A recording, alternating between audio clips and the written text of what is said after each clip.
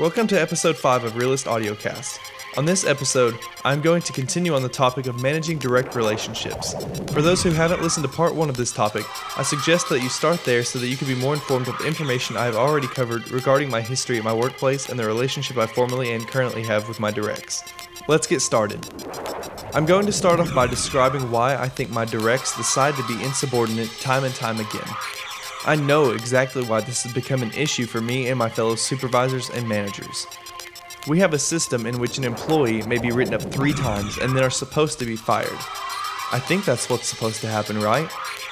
That seems like the best way to deal with someone who isn't getting their job done the way they are expected to time after time. But here's the issue. Nobody ever gets written up.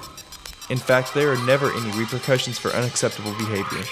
If all we do to correct them is tell them to stop without any further punishments, why would they stop? From my observations, they don't. They don't give a crap if their boss is mad at them. They're still going to do what they want to do. But I guarantee that if you threaten the source of their income, they are extremely likely to change their behavior. Make them realize that how they pay for their car or cell phone or anything they care about is about to be taken away from them, and suddenly they begin to change their actions. It's only human nature to protect your own interests, so something has to be done to shift their thought process. The system has to be based upon punishment and reward, and it also has to be very consistent. A manager can't overlook some employees breaking the rules and punish others for the same thing. Let's talk about ways that you can keep your crew motivated. As a manager, you have the power to tell people what to do. This power is often misused, but we will discuss that in a bit. Nevertheless, you still have that power. People will listen to you because they don't exactly have a choice. Commanding someone to do something will get the task accomplished, but after a while, it wears on your employee. They will start to think that you don't care about the way that they feel or about the way that you speak to them. One way to soften this is to help them do the task that you assign if you're able to. Let's say that a pan is starting to look not so appetizing on the buffet, so I decide to tell Employee X to change them out. Employee X will be motivated and feel that you care about the task if you grab a couple pans yourself to help change them out. It will only take a few seconds to make your employee feel that you care about the quality of the task and their overall feelings towards the command. Like I said before though, commanding isn't always the best way to go about assigning tasks. I found that there are 3 types of power within a company. The first type of power is the power given to you by the company. You only have this power because the company that you work for says that you do. This type of power is probably the most effective at getting things done quickly, but oftentimes will make your employees think of you as a jerk, and you don't want that. This is the type of power I use only as a last resort. It relates to throwing your weight around to show people who's boss, in your employees' eyes at least. It can be used when an employee is being disrespectful or insubordinate to let them know that you're serious. So there are some benefits to this type of power when used appropriately. The second type of power is expertise power. This type of power comes from knowing more about your employee's job than they do. They will want to listen to you because you have more experience doing tasks that they have been assigned than they do. There are really no drawbacks to this type of power except maybe someone thinking you're acting like a know-it-all. That all depends on your attitude when asserting this type of power. I've worked every department in the restaurant I manage, so it's only natural that if someone asks me a question, they expect me to have an answer. Why? Because I have years of experience doing their job. This type of power takes sometimes months or even years to develop, so it's not really something you can gain and use quickly. The third type of power is the most effective, but also requires the most work. But who said managing was going to be easy anyway? It is the power of relationships. This comes through care for your employees. You have to constantly and consistently show your employees that you care about them and that you are there to help them out. It requires you to briefly speak to them about their life outside of work too. You never have to take more than a minute or 2 to ask about their kids or how their family's doing, maybe if they have any plans for the weekend or if they caught that last episode of a mutual favorite TV show. In fact, it shouldn't and doesn't take any longer than 30 seconds, but verbal communication is key. One different key element is asking your employees to complete tasks instead of commanding them to. You should never ask an employee to complete a task that you aren't ready for them to say no to. This requires that you make sure that you have the proper relationship with your employees before asking.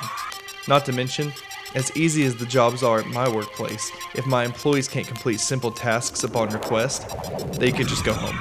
I know that may sound harsh, but if I'm being considerate enough to try to improve my relationship with my staff by asking nicely, they should be able to do what I ask them to do without being rude to me.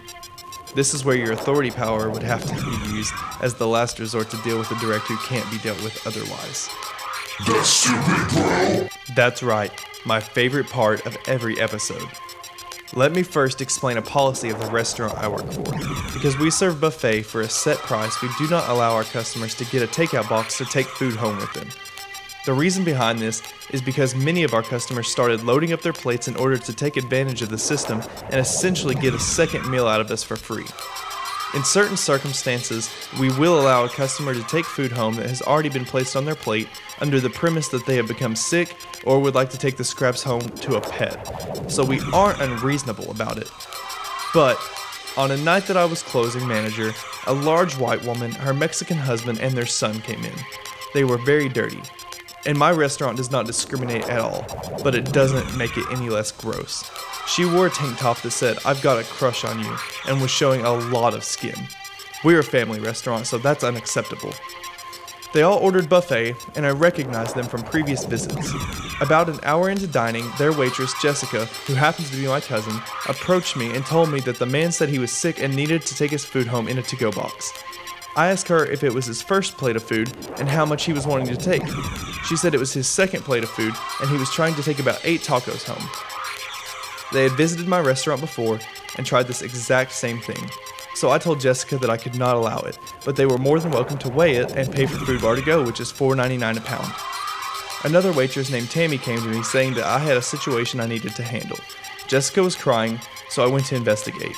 She told me that the table was being rude and making a mess because I wouldn't let them take their food home. I walked out of the kitchen and approached the table to find that the man and child had left. The woman had smashed the plate of tacos against the wall, poured an entire plate of cottage cheese and ham on the floor, and emptied all of their drinks onto the table. She was shoving sugar cookies into her mouth as I approached the table.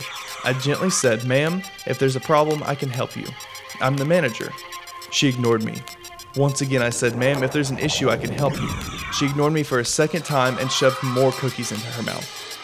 At this point, I'm furious. I said, "Are you seriously going to sit there and ignore me while I'm trying to help you?"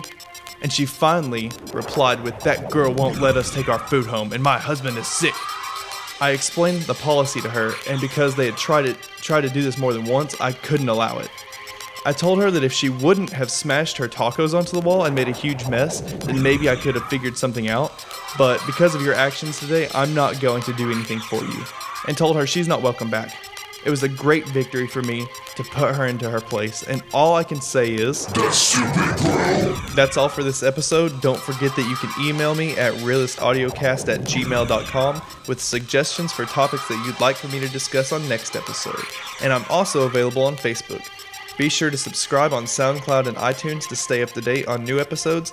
And as always, thanks for listening and have an awesome day.